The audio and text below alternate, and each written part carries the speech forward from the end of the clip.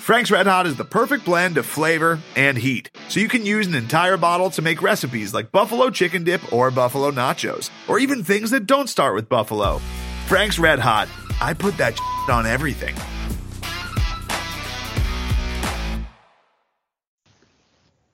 Ready, Craig? I think I'm ready. I think I'm ready. All right. Welcome, everyone, to episode number 8. I'm saying that confidently, but I'm not confident that's right. Of Podcast versus Everyone. This is the high quality broadcasting you can come to expect from us. We pretend we're like experts on like analytics and stuff, and we're not sure how high we can count. It's either that or the beer talking, one or the other. Yep. Yeah, it's funny because I haven't even introduced us yet, so I'll say I'm Craig Powers. I'm with Jeff. By the way, this is episode 8. It is episode 8. I don't think I even thought we would make it this far. That's why I've lost count. We've gone so high that we've already exceeded our low expectations. Yeah, we truly have in many ways. So we're here again. We got some football to talk about today, some politics to talk about today. Politalk. Ooh, someone's definitely used that before. Has to have. We got some. I'm calling it Borsketball this week. It's Borsketball. The team that Ernie Kent coaches is called Borsketball. I see what you did there. Yep, and then after that we'll get into our typical pop culture. We have some sad shit to talk about this week, especially for '90s folk, and then talk about our kids. Hopefully liven it up a little bit, and then we're gonna send you on your way. But first off, as always, we'll start with beer. Jeff, what have you been drinking this week? You're not gonna believe this. I'm having a beer right now. What? I know, right? That's insane. I'm absolutely having a beer right now. In fact, I just uploaded it to Untappd episode and 8. tag you. Episode 8, first time. Yeah, this is a first for Podcast versus Everyone. So I didn't have any beer over the weekend, I thought, okay. I just got the notification on Untappd. So there we go. It'll spoil it for me. Yeah, so this is like I said, I didn't have any beer over the weekend because we had a crazy weekend. We could talk about that during the parenting section, but at any rate, I was like, yeah, I'm gonna have my beer tonight. So I have a beer from a brewery. It's a collaboration beer, but the main brewery brews one of my favorite IPAs. So Belching Beaver does an IPA with that's branded with the Deftones called Phantom Bride, and it's one of my favorites. Talking about the fresh. 90s. It's awesome. Yeah. This is a 90s epised. Dude, I'm a child of the 90s. I know you're a little younger than me, but I mean, I came into age in the 90s. So. That is true. So this one is their Tooth and Tail, which is a double dry hopped hazy IPA, and it is right up my alley. It's fantastic. It's hoppy and yet still citrusy. There's a little bit of pineapple going on there. So it is excellent. And I don't know what Gardner Minshew rating I would give it because we're kind of running. It's weird. I feel like we're running out of Gardner Minshew moments. Okay, so I have one and this week for my beer, and I think we can retire it after that, and then we can move on to a new rating system. Okay, so let's go with this is Gardner Minshew pinning a sideways mustache on Mike Leach. Beautiful. Down there, it's like I said, it's a little hoppy, a little funky, but still kind of smooth the way he smoothly slid in there and just kind of slapped it on Leach's face, and he gets a surprised look, kind of like me when I finally get to have a beer after a week. Yeah, that's it's crazy. We've been doing this podcast now for 2 months. And I think the first podcast I said that you better be drinking if you're doing a podcast, and you have not been this entire time. But I haven't been. It's crazy. Yeah. So. But I am now. Yeah, Belching Beaver. I'm looking at this beer. It's a collaboration. The collaboration brewery is Coronado Brewing Company, which actually is it's an old school brewery, kind kind of one of the more famous breweries back in the day. Now all their stuff tastes not good. Like the palate, most people's tastes have changed. They haven't Sure. stayed super relevant. I would be surprised if like their market share has dipped considerably. Um, Coronado itself is a beautiful place in San Diego. It's an island just next to San Diego, where it has a very famous hotel and also a naval base. So it's a cool little island. I've actually visited the Coronado facility, the pub there, and we had some food and some beer. But this is good. This is probably one of the more relevant things they've done in years. So good for them. Belching Beaver, one of the worst names of any brewery I've ever heard. Yeah, 100%. Oh, speaking of bad names, or good names, depends on your perspective. There's a brewery this week that, for the first time, dropped some beer in Washington. They're out of they're out of. Jeff. I'm gonna send you on the message what they're called, and I want you to read it. They're out of Ohio, and I want you to read it out loud. Can you see it? Hoof-hearted. Yep. Hoof-hearted. Now say it quickly.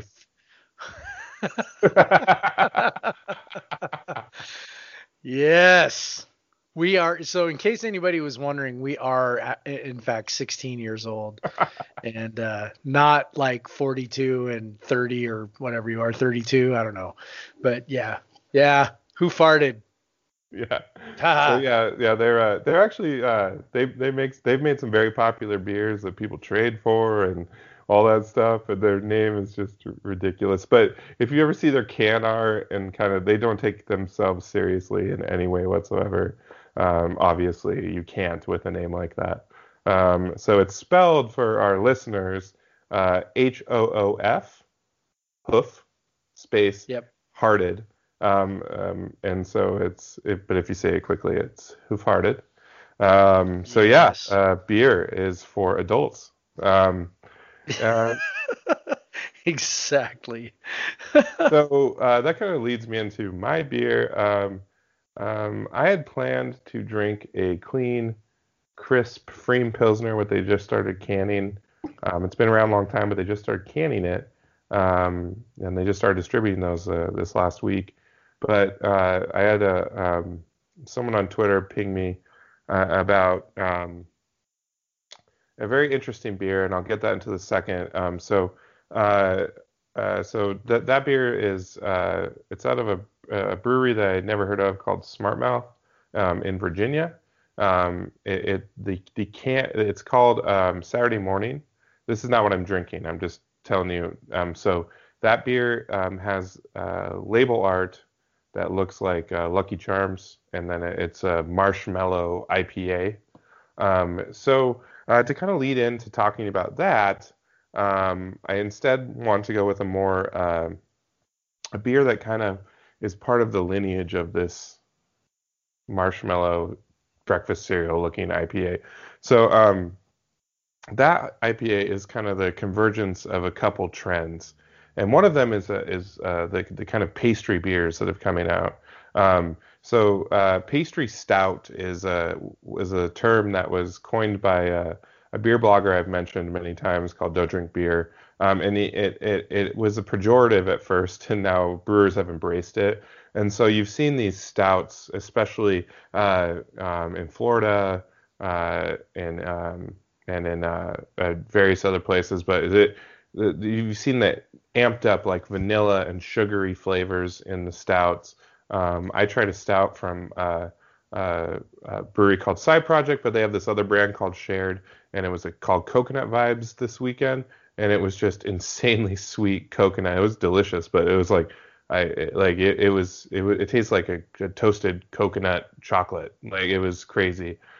So what I'm drinking today is not quite at that level of sweetness and ridiculousness, but it is a kind of like on that level of they just jam this thing full of adjuncts, we call them, is from a local brewery in Tacoma called Narrows, which I'll talk about a little bit in a second because they've been doing a lot of good things. It's called Gloom, and it's an imperial stout aged on cacao nibs and vanilla. And I'll tell you, there is a lot of cacao nibs in this. This thing tastes straight up like dark chocolate. Like this is the trend of beers tasting like the things that they say they're in them. Before, like, well, weird. Well, it's a good thing or bad thing. So kind of there's been this long brewing ethos that kind of originated in Belgium. Is like if you're putting something in the beer, um, it shouldn't be like the feature. It should just be like you shouldn't notice it too much in the beer. And there's breweries, and so a long time. So if a brewery would say they put vanilla, like a vanilla in a stout, it would just be a little vanilla. It kind of gave it a little kind of maybe it just give it a little bit of a hint of vanilla that kind of works with the flavors of the malt. But now it's you put so much of the stuff in there that it clogs your you're like scraping it out of the mash tun. It's like it's just sludge and all this stuff. So, but this beer definitely has a lot in there. I've heard reports of like just hunks of cacao nibs, but that's or cocoa nibs. Sorry. But this beer definitely like it delivers on the cocoa. There's not a ton of vanilla. Vanilla is super expensive, so those super vanilla forward beers are very expensive to make. So I wouldn't. I mean, this beer isn't cheap. It's like $8 for a 60-ounce can, so it's not a cheap beer. But definitely, but to build a 12% stout is expensive. So it's a justifiable price. But yeah, so this it's good. It's good too. It's like sticky. I poured it for my weekly Twitter pick to tease the podcast, and the head of it went out of control and spilled over the side and got on my little cheap carpet I have in our guest room. And the side, the glass is just sticky now. Like it's such a sticky beer, and so I think it definitely qualifies as a pastry stout. You'll see them go much more extreme than this, especially with the vanilla that really gives it the pastry flavor. But then you've seen this trend happen also in IPAs, and so IPAs typically, obviously, like originally were or like I'll say West Coast IPAs from the early 2000s were like clean and crisp and bitter on the back end, and then they got kind of more progressively bitter as we got towards 2010. And then in the early 2010s, you saw these softer IPAs come out where they were more focused on late addition hops, dry hopping, less bitter. And then you hit this New England style IPA where it's hazy, that exactly what you're talking about, probably low bitterness. That's probably what you like about it, a soft mouth feel because they're kind of fluffy. It's a lot of dry hopping, so the aroma is huge on it. That's what you're looking for. Some of these beers they don't even add boiling, like they don't even add hops to the boil, so there's no bitterness whatsoever. And that's what we're talking about. So then you saw kind of the convergence of the pastry and the IPA, this hazy IPA, the New England style IPA, was a Tired Hands brewery in Pennsylvania got really famous for making these milkshake IPAs, where they just took an IPA, their IPA base, like a hazy IPA base, like a double IPA was like 8%, so it had a little bit of sweetness from the malt already, and then they put lactose in it to kind of give it a different, like a milky body. That's not new. Milk stouts and cream ales, we've been doing this for a long time. But to put an IPA was new, and then they add like triple vanilla or blueberry or raspberry or whatever. And so they raspberry milkshake, strawberry milkshake, blueberry milkshake, whatever, different milkshake IPAs. And we've seen that come to, I know you've had some from Skookum, Jeff. Yep. They make some milkshake IPAs.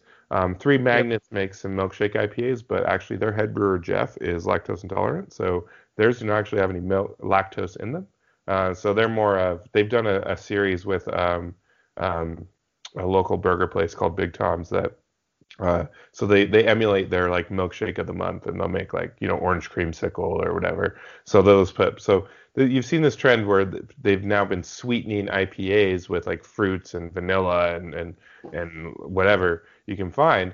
And then what blew up this week was, so the other trend I talked about last week when I was talking about taking these like intellectual properties from the 90s and 80s and putting them on beers and glassware and selling them, like just kind of appealing to people's nostalgia. Well, you saw these two trends, this nostalgia trend and this pastry trend, converge this week. This brewery called Smart Mouth Brewing in Virginia, and it's like I said, Saturday mornings. The label looks like Lucky Charms, and what it is an IPA with toasted marshmallow that they toasted themselves, they said, and then they added dehydrated marshmallow. So similar to the marshmallows that you see in Lucky Charms, which is a great cereal, by the way. I fucking love it. I don't care. I am actually 33, Jeff, and I will totally still smack Lucky Charms. My kids love it because it's gluten free and they can actually eat it. What are the little chart? What is it made out of? How's it? I don't know, but it's gluten free and my kids love that. So our listeners don't know this, Craig does, but my wife and two of my kids have celiac disease. So there you go. Sorry, didn't mean to interrupt. Go continue. No. It's a good interjection, but yeah. So you saw this convergence, and you saw reports of someone sold it on eBay for $450 for a 4-pack and all this stuff. So there's it's like this max, which I don't really believe that happened, but because I've seen it be sold for like $50 a can at places and stuff. But sometimes you can snatch that like initial wave of hype around a beer, and I guess people waited a long time for it.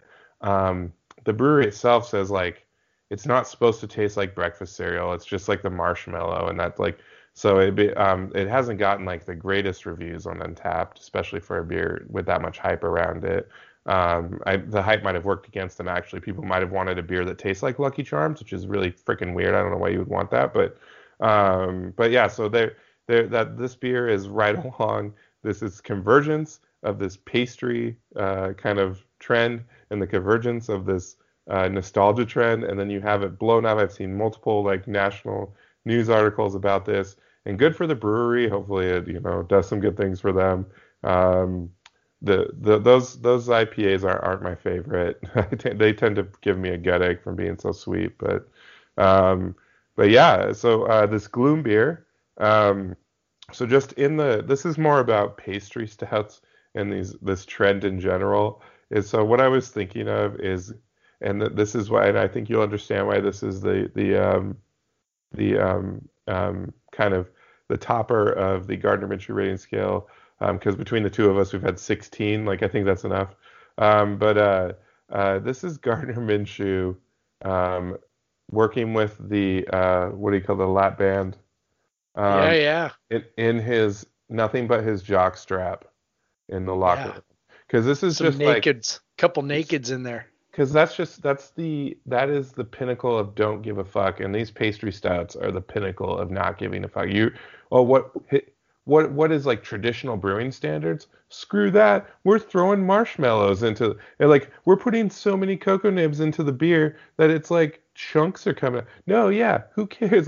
It tastes like chocolate. We want it to. We don't want it to taste like beer. We want it to taste like chocolate. And I think this Narrows beer is a very good beer, and Narrows has been doing a lot of great. I've heard a lot of hype in the Seattle area about this beer too, and Narrows has been doing a lot of really good things, really good hazy IPAs. They've totally. If you went to Narrows in the past, it's completely different. If you haven't went there in the last year and a half, it's completely different. They got a new head brewer. New assistant brewers, and they are crushing it, and they're doing a great job. So I highly recommend this. I hear has been put into some whiskey barrels as well. So we'll have some barrel aged Gloom out in a year or so. So I'm stoked on that. But so yeah, Gardner Minshew, pastry stout. Don't give a fuck. Have your dick hanging out. Whatever. Hey, you do what you want. You do what you want. That's what pastry stouts are about. You do what you want. Right. Do what you want. So yeah, that was my long beer thing. That's good. You want to hear something funny? Yes. So I have a Gloom in my fridge, and I almost drank it tonight. Ooh, we could have been twinsies. I know, almost, but yeah, I picked the IPA instead.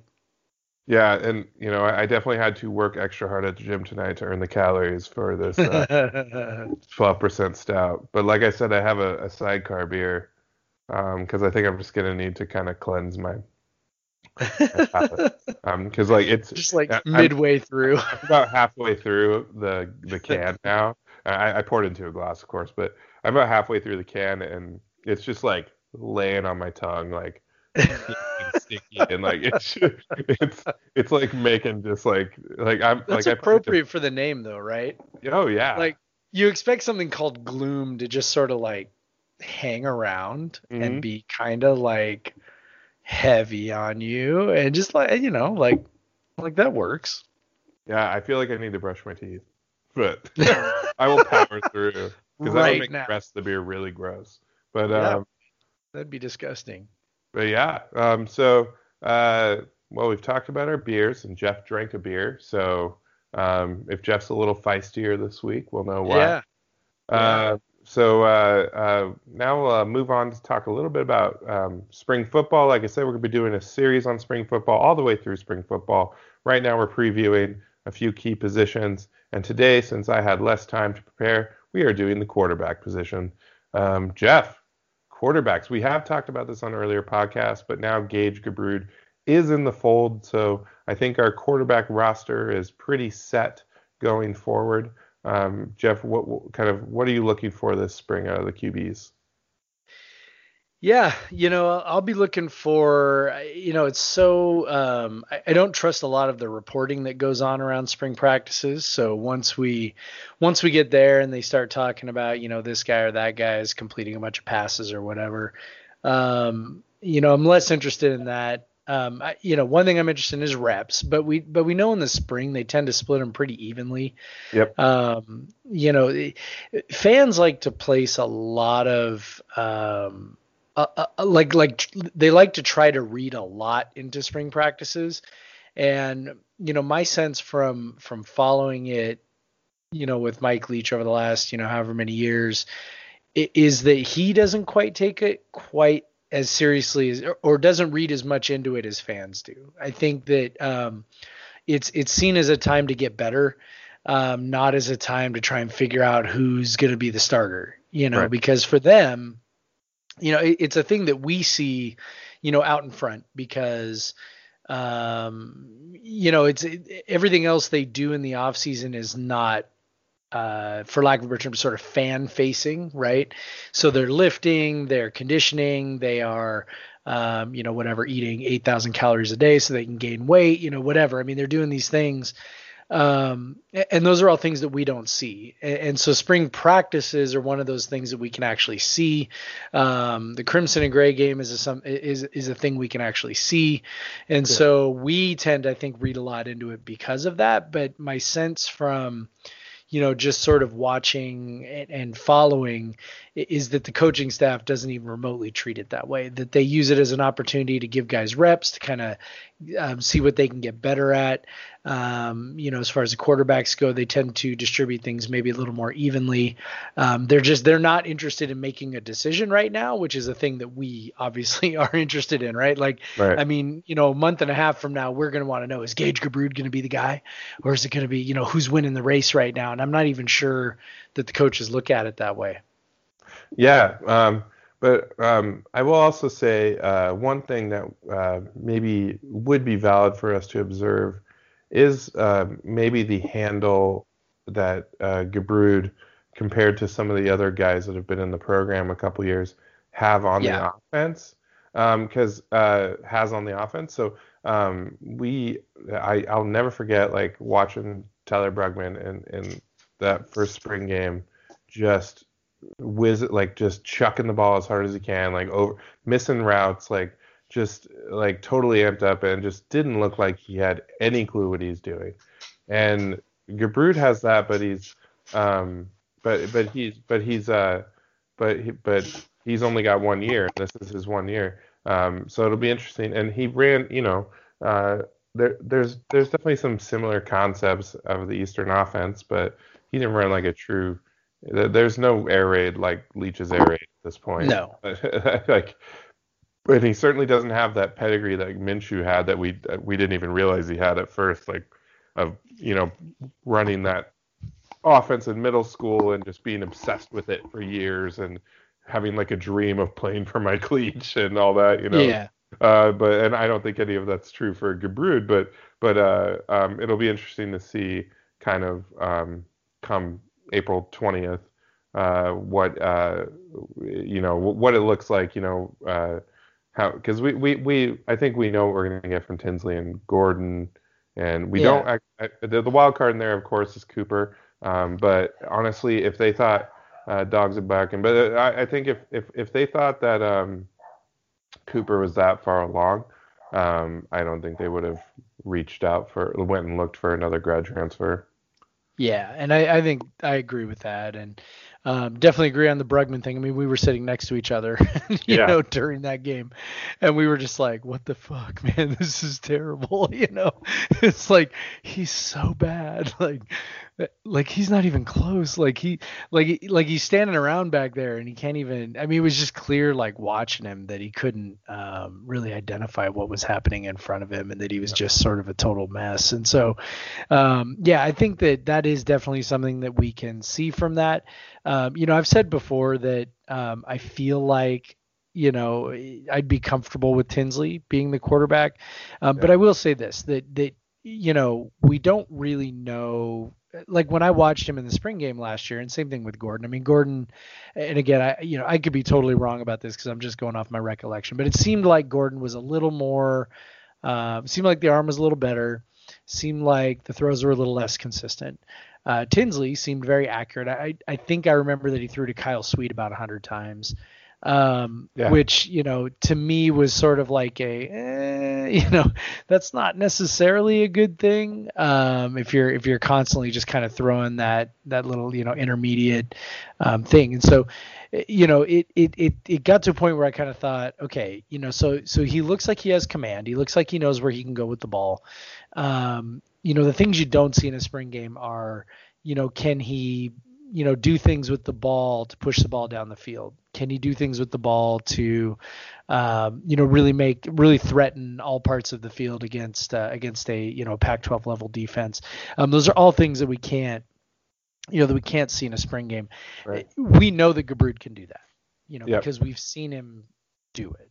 So I think what it really comes down to for me is, when the spring game happens, does he look like he's got a handle? Does he look like, that he's making fairly quick decisions? I don't expect that it'll be super smooth. And again, just sort of keeping in mind the way the coaching staff's going to look at it, which is a process. The guy's got to get better. This is a chance to, to grow and to see some action against, some live defense where people are hitting. And, just kind of seeing like, does he look, like he's progressing as we would hope someone should, or does he look like like Tyler Brugman, and as long as he looks like he's progressing to me, I think that's fine. I think it's huge that he's here for this whole semester, to be around the guys and to lift and condition and all the things that, that everybody else is being there for midnight maneuvers, which they're doing right now. All those things are really good, from a leadership perspective and, from a getting familiar perspective. So that's kind of what I'll be looking for is, who looks, and maybe Cooper will surprise us, but I think I lean the way you said, which is, if they thought he was going to be ready, they're probably not pursuing Giroud unless they just like Leach is just infatuated with Giroud, which is always a possibility, right? That he could just be, wow, this kid, I could turn this kid into, a monster.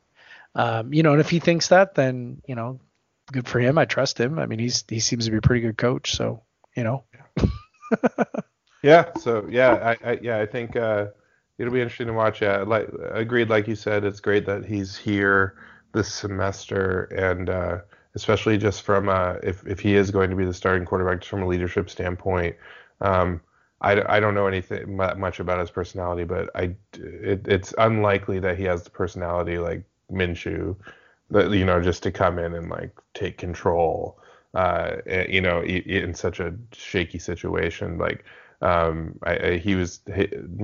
much about Minshew was kind of a once in a million opportunity, but that was one of the things about him. But so maybe Cabrera has that same, thing around him. I know he probably knows a lot of these guys pretty well. But he was an opponent, and they have for twice for some of these guys, and so that's something that they'll have to talk about and get over. And but yeah, so it'll be interesting. One more thing, Jeff. Right now, he hasn't even practiced once with WSU. But what are the odds you'd put on Gabbard being the starting quarterback?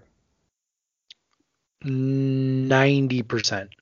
Yeah, I'm pretty much along that. Yeah, too. Yeah, I mean, yeah. I don't think you're bringing him in unless you think he's going to be your guy. Like, I don't know. I after last season, I was convinced that, I think a lot of our, regular readers know that I wasn't real high on their chances last year. I thought it was maybe like a 4 or 5 win team. And that was mostly based around sort of the mental aspect that, overcoming, the death of Tyler and just sort of all the losses with the coaching staff. I just kind of thought, these are college kids. And, I've seen so many college teams that just can't quite sort of wrap their brains around, adversity, and not because they're mentally weak or anything, but just because it's hard. And they're young and they're still relatively immature. After watching them last season, I finally got to a point where I was just like, obviously I was wrong about that. Very, very, very, very wrong. But there's a part of it where I go, okay, so going forward, do I adapt sort of my thinking on that? And honestly, I think I do. I think, Leach has created create an environment where players are mentally strong and they are not sort of, fragile and wimpy. And there's a part of me that wants to think, man, what's it going to be like? They bring in a new guy, are Tinsley and Gordon going to be, are there going to be camps where people are split between this guy or that guy? And I don't think there are going to be. I mean, again, there's always a chance that could happen, but I think this program has sort of demonstrated that, hey, this is how we do things, and we're going to bring guys in and you're going to compete. And, if you don't like it, you can find another program. And, I think they recruit a certain kind of guy that can do that. And so I don't think that there's going to be much of that. And ultimately, I think these guys like winning. They've gotten pretty used to it. And, after the last 4 seasons, I think they're just going to be most interested in whoever's going to help them win ball games. And if that's Gabrud, then I think they're going to be, they're going to throw their weight behind that. I'm sure there will be disappointment. I mean, there's no doubt about that, for guys like Tinsley and Gordon. But, those are also 2 guys who came to the program, I think, without any real expectation that they would ever actually start. I know that obviously changed with Tyler's death, but, there was never supposed to be another quarterback between Luke Falk and Cameron Cooper other than Tyler Hilinski. So, I tend to think that they're going to be just fine, and, that Leach is going to manage that pretty well. Yeah, absolutely. Like you said, these teams have shown, Apple Cup excluded, to be extremely mentally tough. What? To be which game? Just one of the toughest teams. It really shows when they play teams like UCLA and they play, they just beat, even Oregon. Like these kids are tough, and they don't believe that the world owes them anything, and they just out there, ready to kick some teeth in, even though they're typically smaller than the guy across from them, and they, really at least on incredible. Defense. Yeah. I hope that our fans, I mean, I try not to be preachy, right? Like, I don't think either one of us tries to be preachy, but it's like, God, I hope our fans recognize what we're living through right now. Because we're about to talk about basketball, and, it's been 10 years since Tony Bennett did what he did. And it's just pretty much, with the exception of like one NIT season, it's been pretty much trash ever since. And what Mike Leach is doing is special, and I hope nobody's taking it for granted. So there you go, lecture over. Yeah, and I think the last this last season kind of brought over even myself, or even any who had any doubt about like when you put together, I know we still want to see WSU beat UW, obviously, but to put together an 11-win season and like that, when even the most the most optimistic people were saying like 8 wins, maybe the most people had them 6 or fewer. I think everyone, it's kind of, it showed what the program is. It is a program now. It's built. And you can plug a quarterback in, and you can do all this stuff, and they can handle the most tragic of circumstances. Which, by the way, I just wanted to point out, since you brought up Tyler, we've brought up Tyler multiple times. If you're on Twitter, Instagram, Facebook, whatever, there's a really cool thing going on right now called the 3-for-3 burpee challenge. I still owe PJ one. I haven't done it yet. Sorry. You and Preston both. You guys got to get on with it. PJ in his shirtless glory intimidated me. So I've been a little timid. But yeah. So if you're on any social media, all you got to do is film yourself doing 3 burpees, and then giving a message about mental health awareness. You don't even have to do that, actually. Just share something, raising money, and then the goal is, of course, to raise money for Hilinski's Hope. And yeah, I saw Jeff and your wife Sarah. Good for you guys. And then the kids, that was adorable. And do some pretty impressive burpees from the kids, I'm not gonna lie. But, yeah. We had to teach them how to do a burpee. They didn't know what they were doing. I think Atticus kind of like, here's how you do it. Screen, but yeah. Yeah, he kept looking at his brothers like, am I doing it right? Am I doing it right? That's how little brothers roll. Float off screen so no one can see what you're doing. Yeah.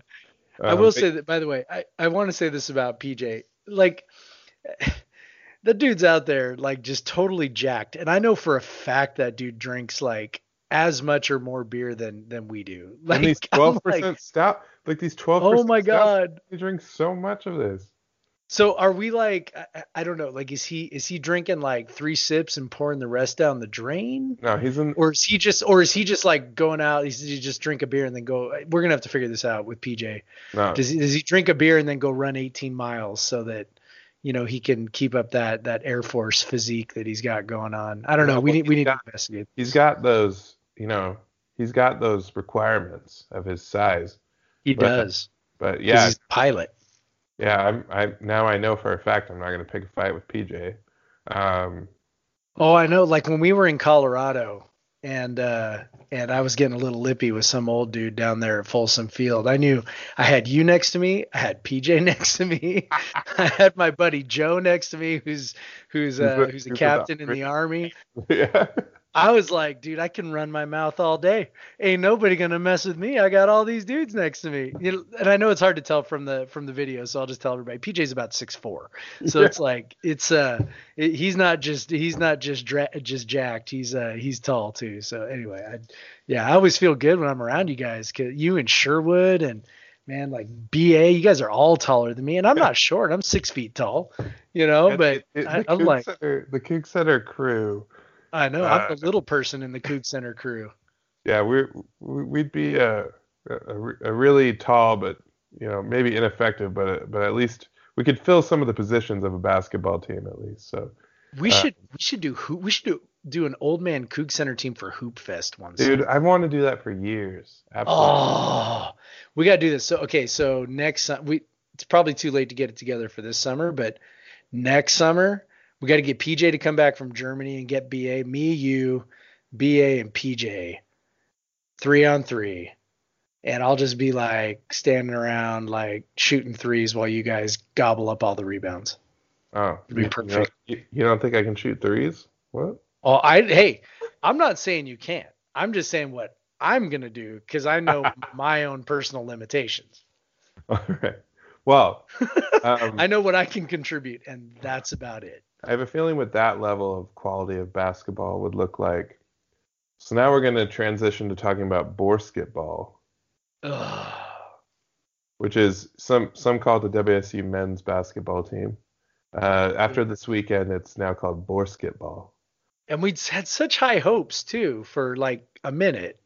Well, yeah, and so on Thursday, just that super fun game. So WSU lost 98-50 to Stanford. 98-50.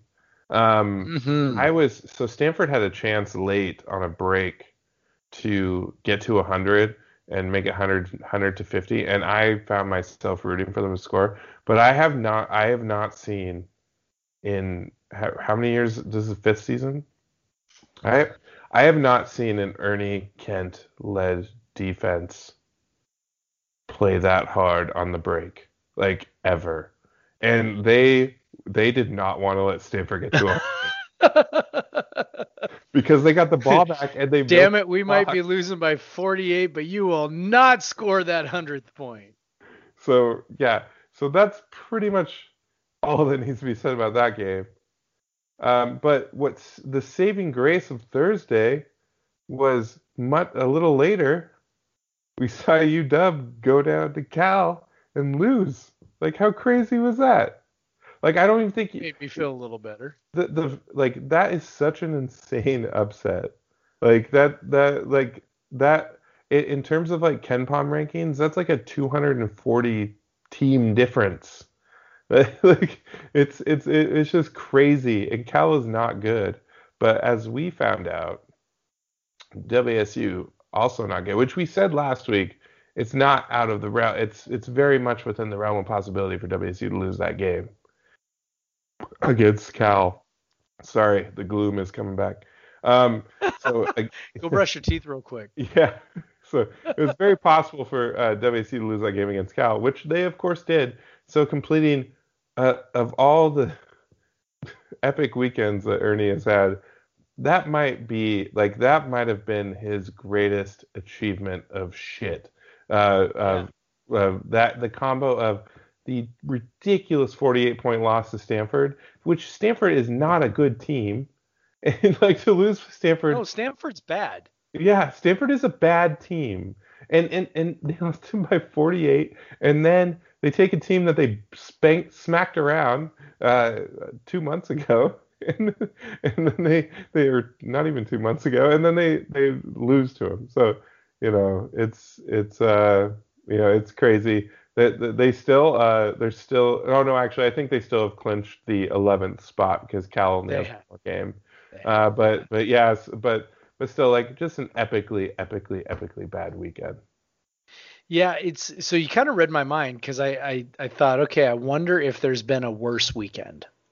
Like not just under Ernie Kent, but all the way back to the beginning of the KenPom era. So, you guys hear us refer a lot to Ken Pomeroy and KenPom.com and all that stuff. And one of the reasons why we like to look at it is because, his adjusted efficiency metric is predictive. And so in other words, it really is sort of true, measures as best as we can, measures kind of the true quality of a team. It's not based on, resume or your record or whatever. It's really just based on your points scored, points allowed per possession. And so one thing that we really like about it is you can kind of get a sense of how good or bad a loss or a win is. And then you can also kind of go back historically and try and take a look and figure out, when we look at results, how unexpected were they, et cetera, et cetera. So before we got on, I went back and looked and tried to figure out, if there actually was a worse weekend. And to be honest, I couldn't find one. I went all the way back to 2002, which is when, Ken Pomeroy, that's how far back his records go. So that's, Paul Graham time. And I honestly could not find one. That largely has to do with the fact that the Pac-12 has really never been this weak. in the 18 years or whatever that Pomeroy's been tracking this stuff. So if they had a bad weekend, for example, my mind went back to that Arizona game, Ken Bones last year, where they scored 25 points in 55 possessions or whatever that was, and they lost by 40 points or whatever it was. And so I kind of went back to that. Well, Arizona was the second ranked team via, Ken Pomeroy's, Pomeroy rating system. So that's, that's bad, but it's also like, that, Arizona was really good, right? There's nothing. That Oklahoma State loss and, Dick Bennett's second year, right? 81. Yeah, Oklahoma State was, but they were ranked 6th. Right. Yeah. That was a really good team. Like, there is nothing, literally there's nothing to compare to losing, number one, by 48 points to the 100, what was at that time, the 104th ranked team. So a team like there were, and it's kind of hard to explain to people, but the Pac-12, Pac-10, Pac-12 generally has maybe like one team that's rated worse than 100. Like most years, you're going to be dealing with like 10, 11 teams that are rated, like below 100, right? Or above 100. How do you say that? Right. And so that's going to be most years. Well, this year there's like, lots of teams in the Pac-12. Yeah. Utah, Stanford, California, us, there's lots of teams that are ranked, that low. And as I'm looking, USC is really close at 93, UCLA is really close at 97. Like, that is really unusual. So that's, I think, part of the reason why it's never happened. And so to have that happen now with, again, Stanford, rated 104th and, Cal rated whatever they are now, 260th after beating us. But they were close to 300 before beating Washington, beating us. And so there's quite literally nothing about. The only thing I think that comes close is just the sheer ineptitude of the 17 game or 18 game losing streak in Ernie's second year, just right, because of the longevity of it. But if we're just talking a weekend, this is pretty much as bad as it has gotten in the last almost 20 years. And I will say I'm hold on. Going on for my second beer.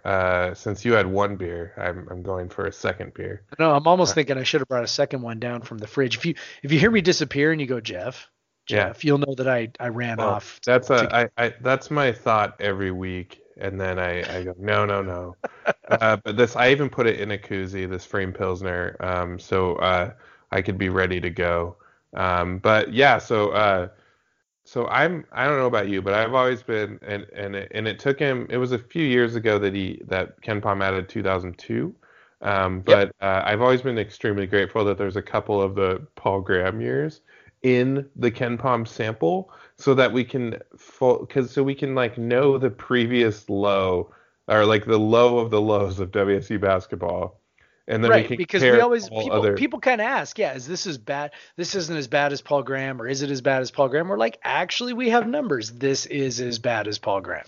And yeah, because now actually WSU's ranking went from the 180s to 204, I believe now, and that is chief Paul Graham territory. The worst Ken Pom ranking is the very first year, 2002, and it's 216, Paul Graham, with the likes of Justin Bellegarde and Justin Garcia, all the Justins, leading the way. Somehow Marcus Moore, who knows how. But yeah, it's so now. After the Arizona weekend and after the Colorado win, I was like, okay, they're safe. They're not going to drop far enough down now to be in that realm. But man, this weekend just put them right there. And now if they have another bad weekend against the Oregons, they're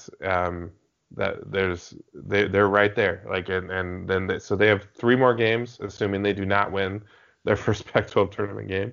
And 3 more games to jump over the 200 mark.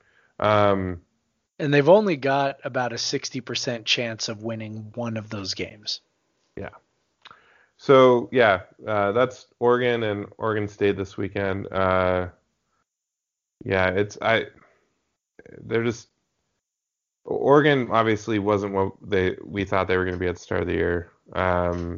But they're still, like you said, a typical Pac-12 team in the top, 100, and same with Oregon State. And yeah, it's just after this weekend, I think any of the energy that in the crowd and any of the student support that they may have built up probably got kind of squandered.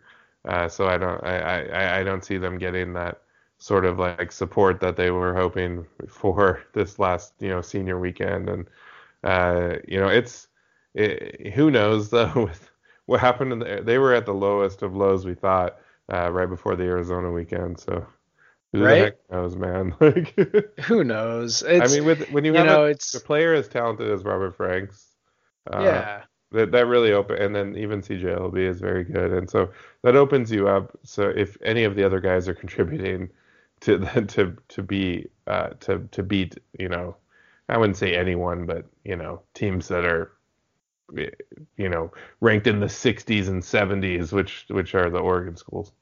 Yeah, well, one thing we know with Oregon is Oregon allows a lot of threes. Yeah. And their 2-point defense is pretty good. Their 3-point percentage defense is really, really, really good, even though they allow a ton of threes. So that part's a little counterintuitive, but WSU will have a chance in the 3-point lottery. We talked about that last week. Well, and they did. They'll have a shot in the first half against Oregon. That's right. I forgot about that. Yeah, they still hit the lottery. They hit the lottery. They still played no defense. So in the second half, when the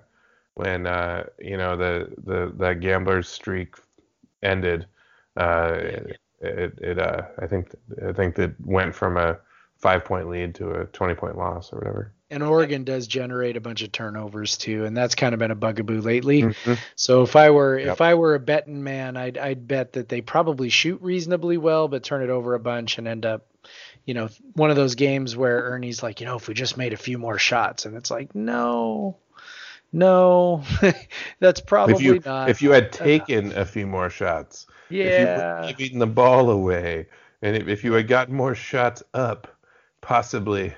Your offense would do well. Yeah, it's been interesting to see, even when they were playing before the Utah game last week, they were starting to turn the ball over more, and they've kind of reverted back to the previous year's Ernie ball, because one of the things that they were doing differently this year, even when they were playing poorly, they weren't turning the ball over as much as they had in years past, but now they've really been turning the ball over again.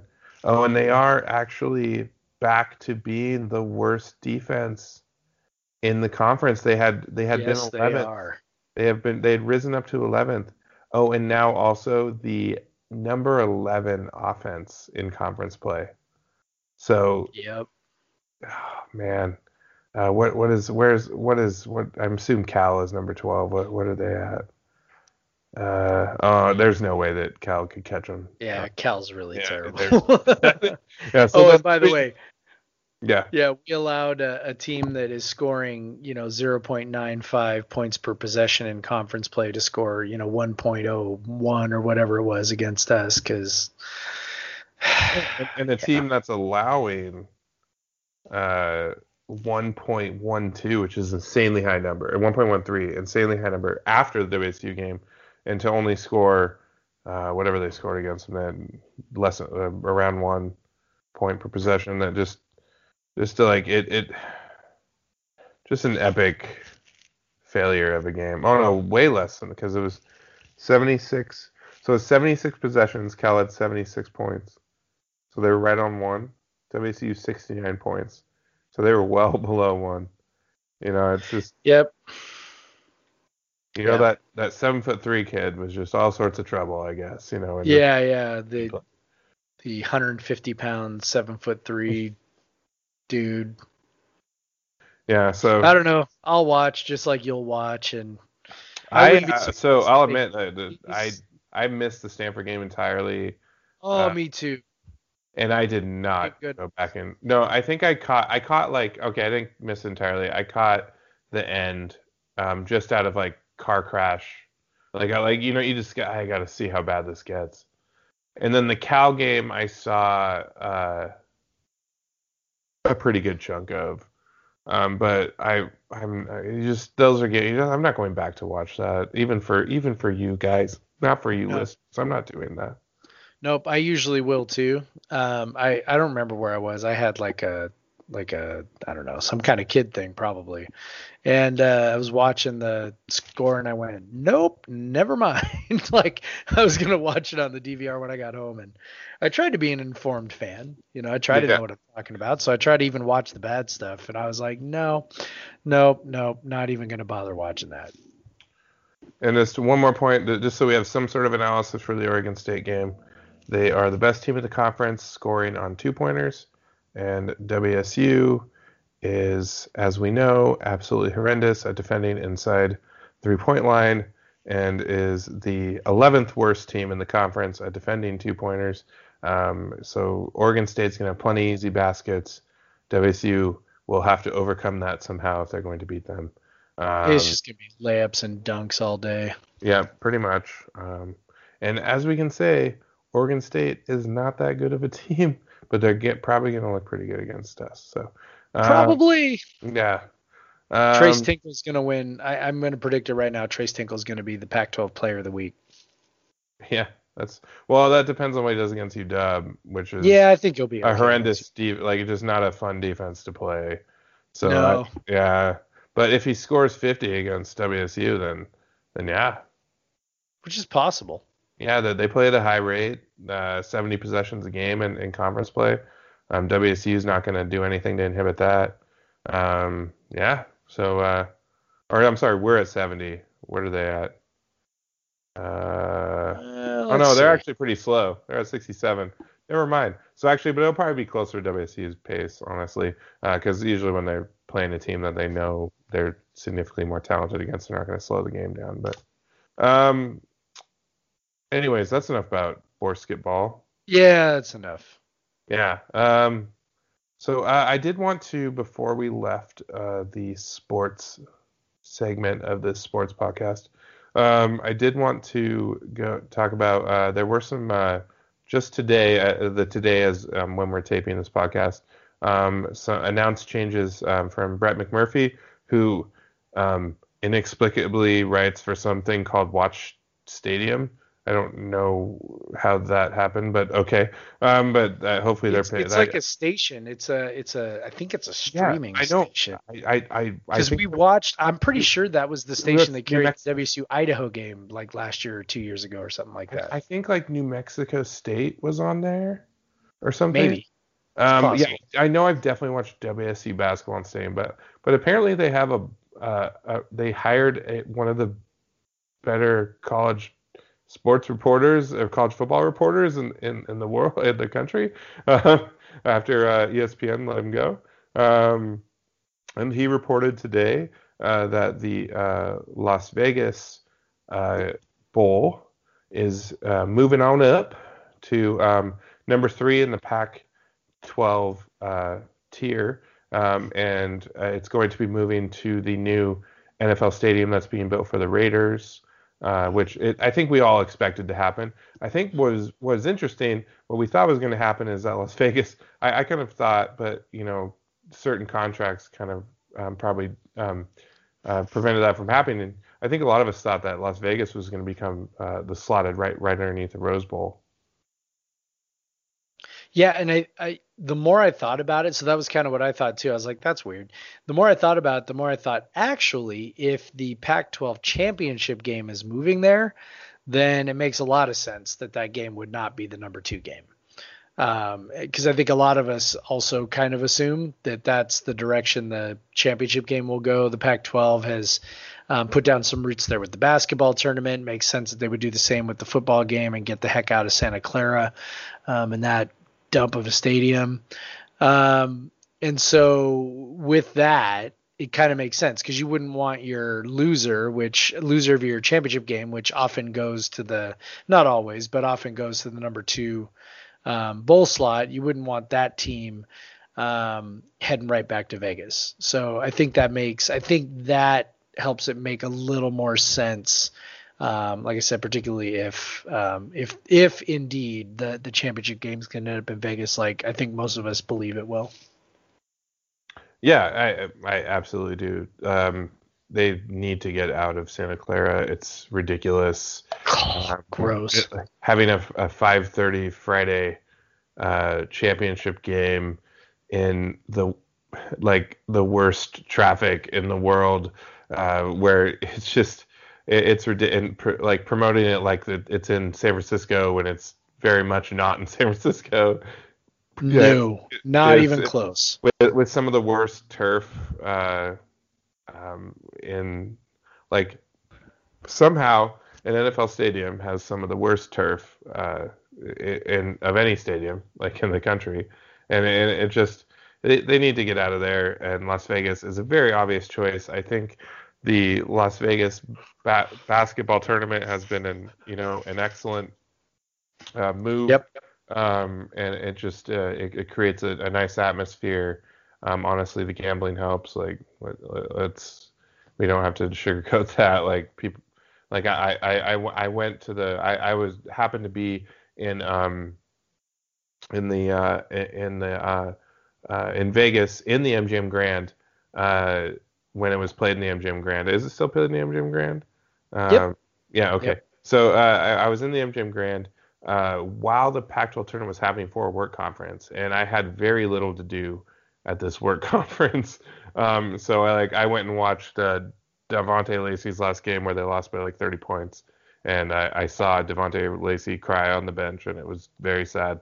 But then the rest of the week, I just basically went over to the bookie, laid down some bets for the Pac-12 games, then went and lost my ass, by the way.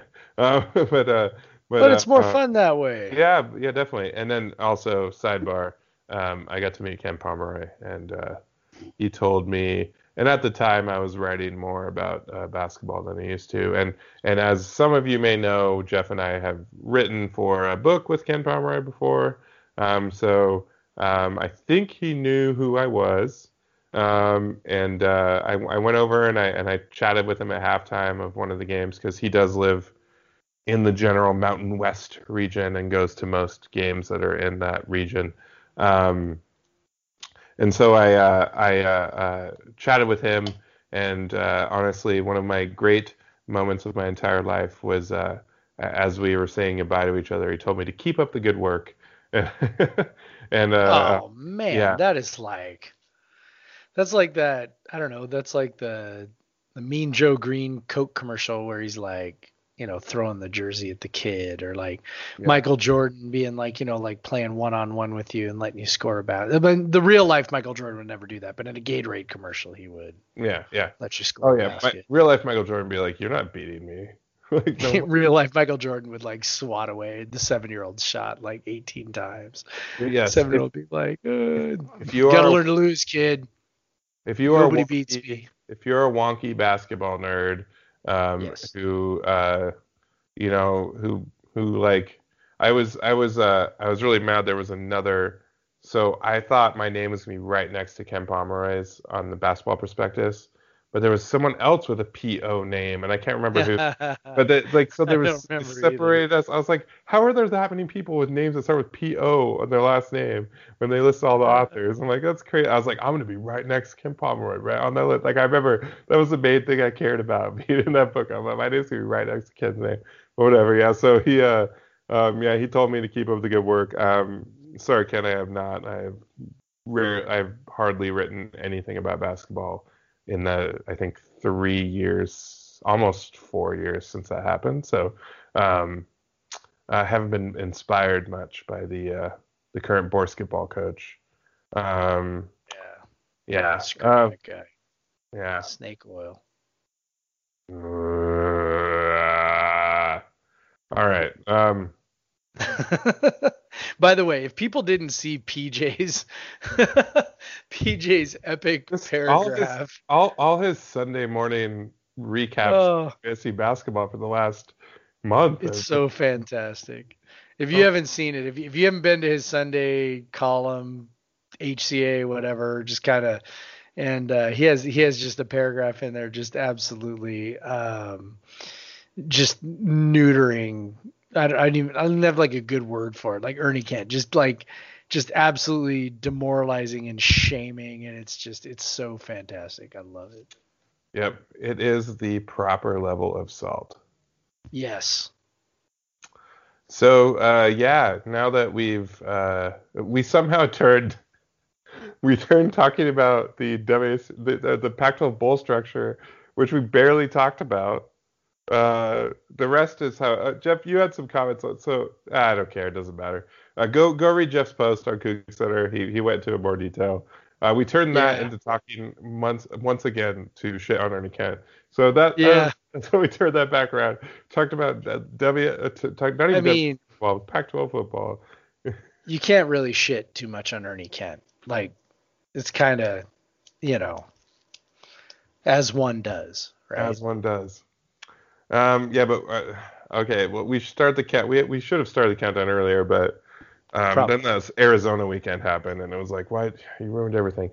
But there should only be 2 more podcasts where we actually have to well, maybe 3, because we might do a little recap of the season, which you'll know how that goes. So 2, maybe 3 more podcasts where we have to talk about. Maybe he'll get fired, and then we can talk about that. Oh, that's going to be a very special episode of podcast. Instead, but what'll probably happen instead is probably 5 players will transfer, and then we'll talk about that. Yes. Yep. Yeah, because that's just from we don't have to get into it, but just it from what I don't know. Let's get into it. What he said specifically, that there's things going on. Oh my God! Yeah, don't even get me started on that. Okay, well maybe we'll save it for the season recap. But so I fully believe that there are those transfers coming now, and so whatever. Basketball. Hopefully you can once again be basketball, but for now you are basketball. So now that we've talked about sports for a good amount of time, so none of you complain. No one ever has. Oh shit! Well, yeah, we're deep. We're over an hour already. We're super deep already. Should we skip? Let's see. What should we skip? Should we skip politics and maybe just skip ahead to Perry? Yeah, I didn't have that much good to talk about. Poor Luke Perry. Oh my God, dude. Gosh. Pop culture. Luke Perry died. Now, see, I didn't even know this. When you told me, when you put that on the show rundown, I was like, wait, he died? I saw yesterday that he had a stroke, but apparently sometime after that, he actually died from the stroke. Yeah. And I did not know that, because I don't, most people I think know that I don't hang out on the Twitters much anymore. Deleted my account some time ago. So I don't a lot of times see this sort of real time, holy crap kind of stuff that people post. So yeah, that was weird. I do remember looking at the article yesterday and thinking how old he looked. I was like, wow, he looks old. And maybe that's not very nice. I don't know. But that was just sort of the first thing that popped in my mind. And now I feel bad because now he's dead.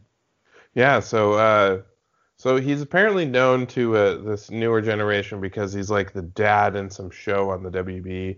He was the hot dad.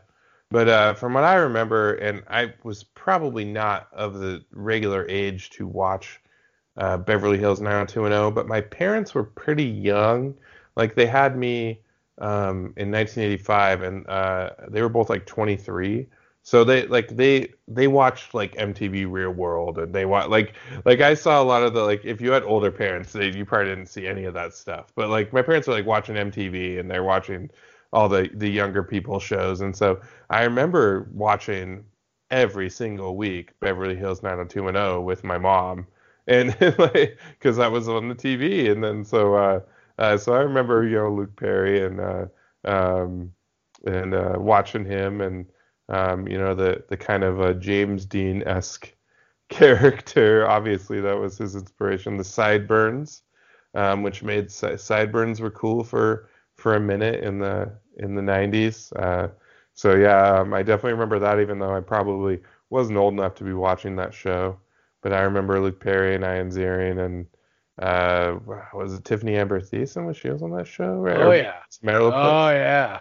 I get the Melrose Place confused a little bit too, but no, she was on that show. So you were more of the age too. She'll always be on Saved by the Bell to me. You were more of the age maybe you at least had friends that watched 90210 because it was like right when you were high school and college. Yeah, I mean, my favorite memories of 90210 were when I was in my fraternity and we would do 90 night with a sorority. Like that was kind of.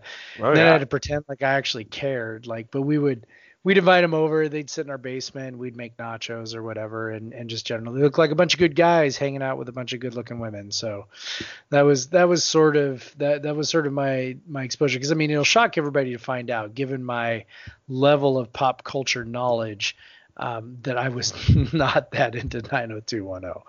That was not something I cared to spend my time doing. But, again, once a week, if there were girls involved, then, that was okay. Yep. Do, something like that. Yeah. That's close enough. Yeah. The Peach Pit, man. The Peach Pit. Everyone hangs out down at the Peach Pit. Yeah. Oh, yeah, dude. I remember a lot of that. I mean, I was like, 10. But rich kids have feelings too, Craig. Yeah. Yeah. Their lives are not easy. Well, it's funny. Like, I think that just like much of like WB, which became like whatever it is called now, CW. Was just kind of a lot of knockoffs of like those shows. Like, of the rich cool kids and it's like it's kind of funny that's kind of been a thing that or on Fox they had the when I was in college it was the OC, which was just another version of Beverly Hills 90210 really, and basically a soap opera with teenagers that they play in prime time, so. And Luke Perry, obviously, he was a heartthrob for. If we have any. Yes, he was. Maybe some of our listeners, they, and apparently he was the hot. He was still doing that. He was the hot dad on what was the show? I'm going to find it. I have his Wikipedia page pulled up. It is called Riverdale. And he's actually still. That show is still going. So apparently there's going to be some they have to figure out what to do with this character, which is very tragic to because I don't know if he has any kids or anything, which would just be horrible. He does. He has 2 kids, which to die of 50, he's got a couple. Yeah, that's very sad. Strokes are no joke, man. I mean, I know we're sort of laughing, but it's awful. And strokes are no joke. Like when when you see someone having a stroke, if you intervene nice and early, they have a really good chance of survival. It's just a matter of sort of recognizing the symptoms. If you see if someone's complaining of a severe headache on one side, or if they start having slurred speech, or sort of a droopy face on one side, or one half of their body's not working as well as the other half. Those are all signs of a stroke. Call 911, get them there. They do the PSAs on the radio where they're like, seconds save lives with a stroke, which is totally true. When you're talking about a brain and blood flow and all that good stuff, like literally every second matters. So be on the lookout for that kind of stuff because it can happen even fairly young, even though it also appears that perhaps he lived a fairly full and difficult life, but but it's if you notice something's off, man, better safe than sorry. You never know. Yeah. And just to end this on a little bit more of a lighter note, I saw this story about him that there's an actor, his name's Colin Hanks. I'm not familiar with him at all. But he had this story. He was on a flight, and it was the flight. Throughout the flight, there was these two kids that were just screaming at each other the whole time. And then about 30 minutes before they land, this guy comes out of first class and blows up two balloons and hands them to the kid, or blows up a balloon and hands them to the kid, and they like quiet down. Like they're like, this guy says these kids were about ready to just like explode, and Luke Perry just hands them, or the guy is Luke Perry, and he comes out because this actor is in line with him getting off or later next to him getting off, because I was thinking international flight, so I think they were in customs or something. And so he's in line with him, and then he's like, hey, Luke, I know you, blah, blah, blah.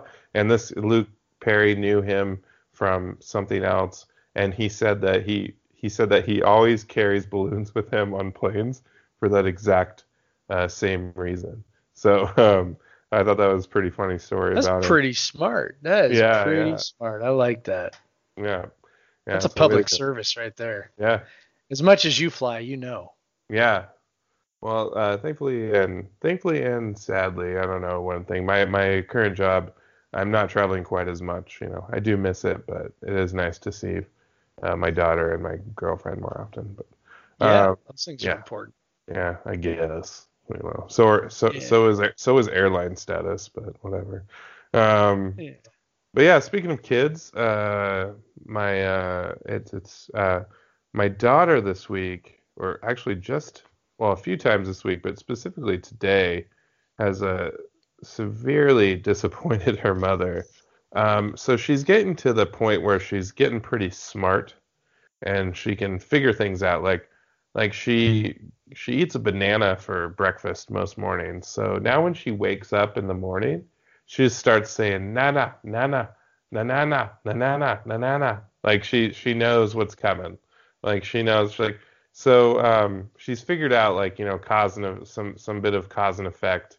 So today we went to the Y, and they have a thing where you can drop the kids off at the daycare at the Y, and while you're working out. And so Amanda had gotten done before me, and so she went to get her, and she looked at her, no smile, turned and ran away and went over to the little daycare supervisor adult, and just ran away and wanted the supervisor to pick her up, because she had figured out she knows that if mom shows up, she has to leave the play area.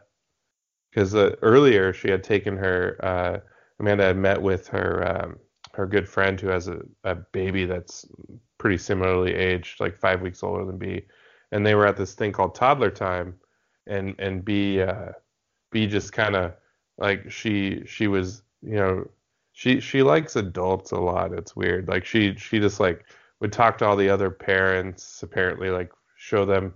She really likes ball. Ball is great. Basketball, tennis ball, because if she throws that, the dogs will chase it, whatever. So she's just showing all the different balls to the different parents that are there, but not Amanda, not her mom. And so Amanda is a little mad at her. Tonight when she went to bed, she was screaming and yelling and kind of running away from her mom and going to me and putting her arms up. Save me, Dad, save me. Oh, that's how it starts. Which is I just want to be no. Don't. She's learning how to pit you guys against each other. So Amanda's you're putting her to bed. So I put her to bed, which of course went just fine. Of course. I let her pick out the book, and she picked Where the Wild Things Are, which you come to memorize quickly. Yeah. And she just cuddles down with you while you're reading your books. I'm this is not so bad. And then I put her down, and she had very little complaint. And so I don't know. Her mom kind of believes she doesn't like her as much now, and I'm it's just She's just learning that you stop some of the fun sometimes. So that's what's happened, you know. That's when you get to be like, oh, is mommy not being fun tonight? Oh, let daddy rescue you. She's already showing some signs of daddy's girl, but oh, dude, you're so toast. I know. I'm just like, I'm just like, no.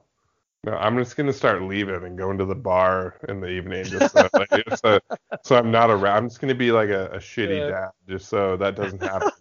Because I don't want to deal with like what poor mom. Like it hurts her a lot more if she's not the favorite. So I'm like, let her be the favorite.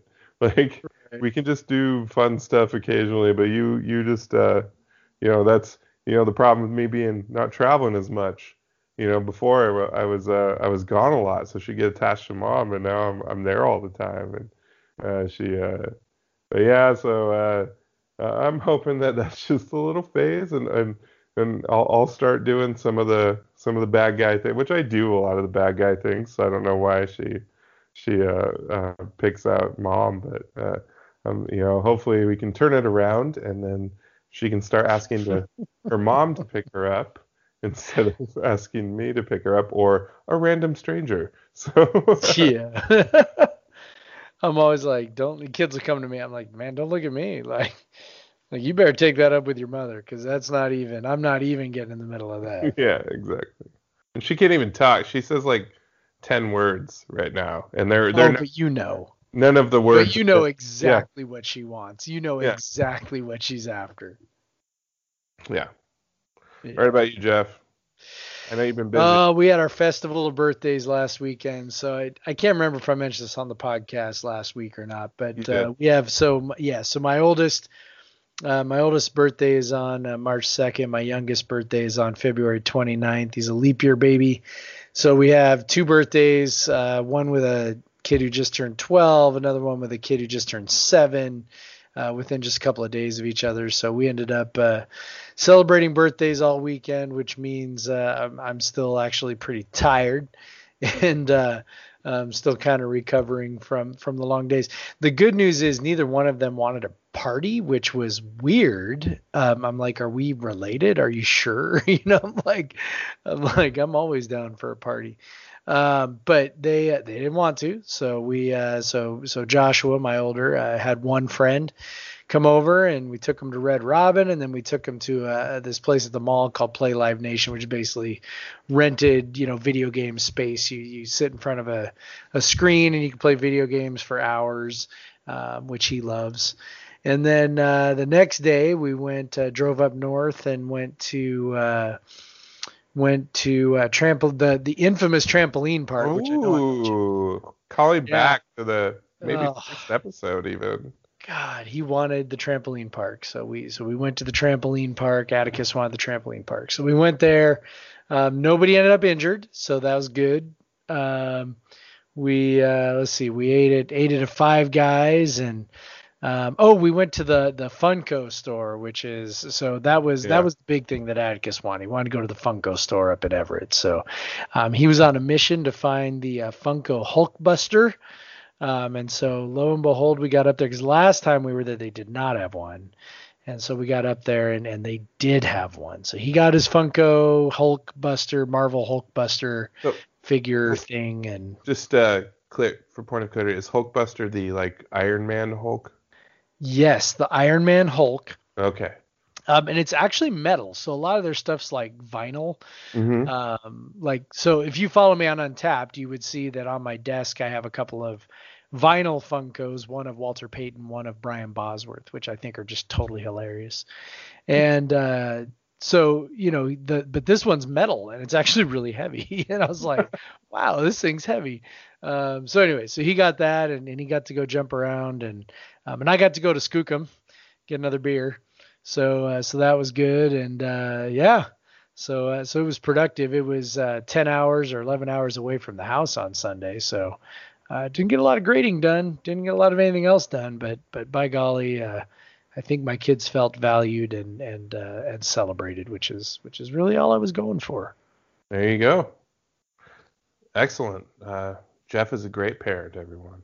I don't know about that, but I am willing to take my kids to a location where they can buy and do ridiculous things, and so if that makes me a great parent, then yeah, I'm the world's greatest dad, which is another thing you would see on that Untapped photo. I am the world's greatest dad because my kid made a mug that says so.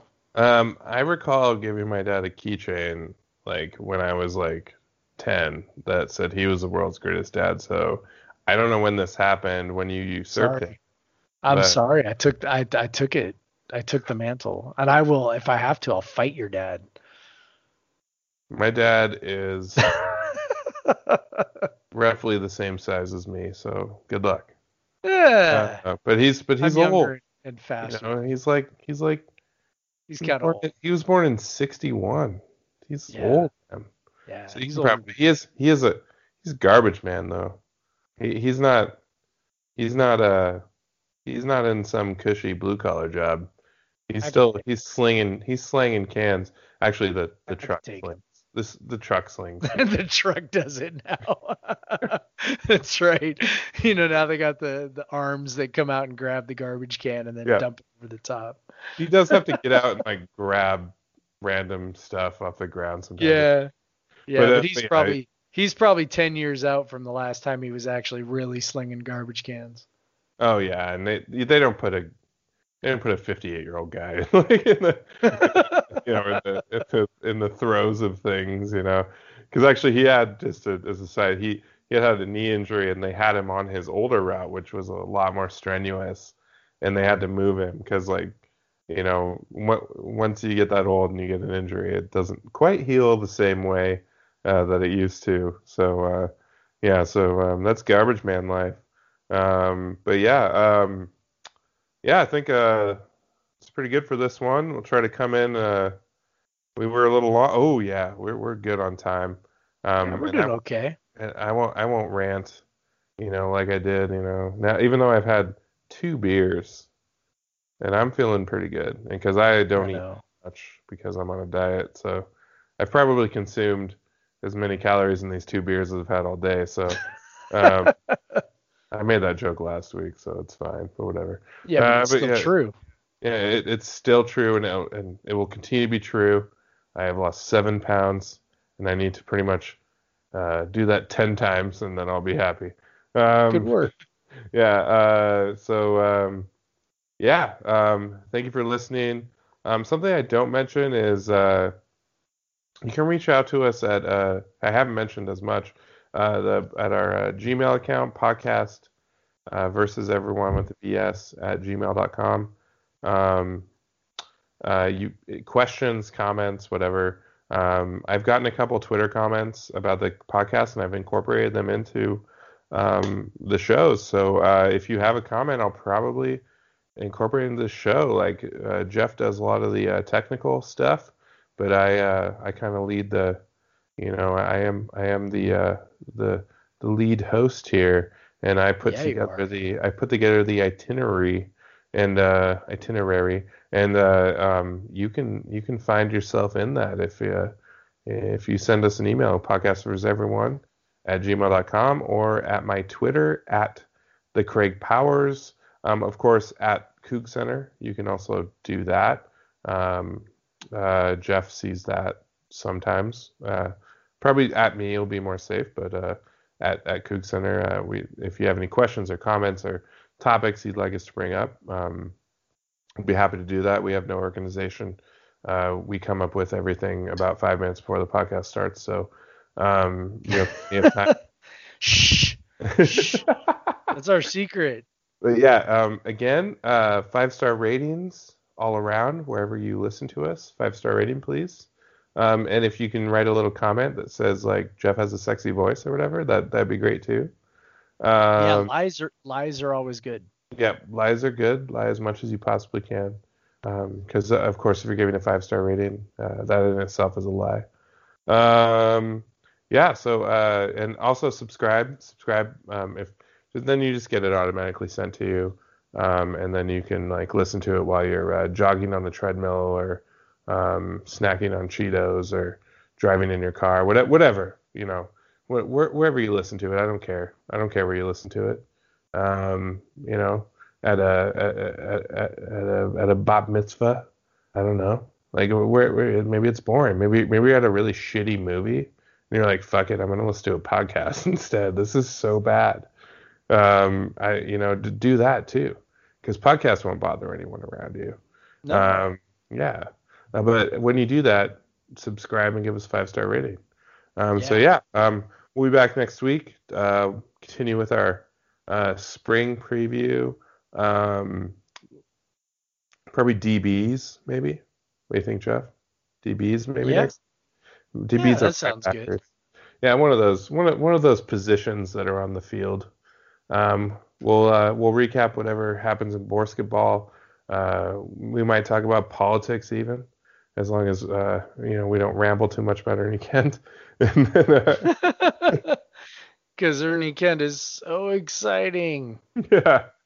Then yeah. So yeah. Can never get enough of talking about how shitty he is. Oh, never enough. But also I'd love to stop talking about it. Yeah. So, thank you everyone. And we'll see you next week. Goodbye.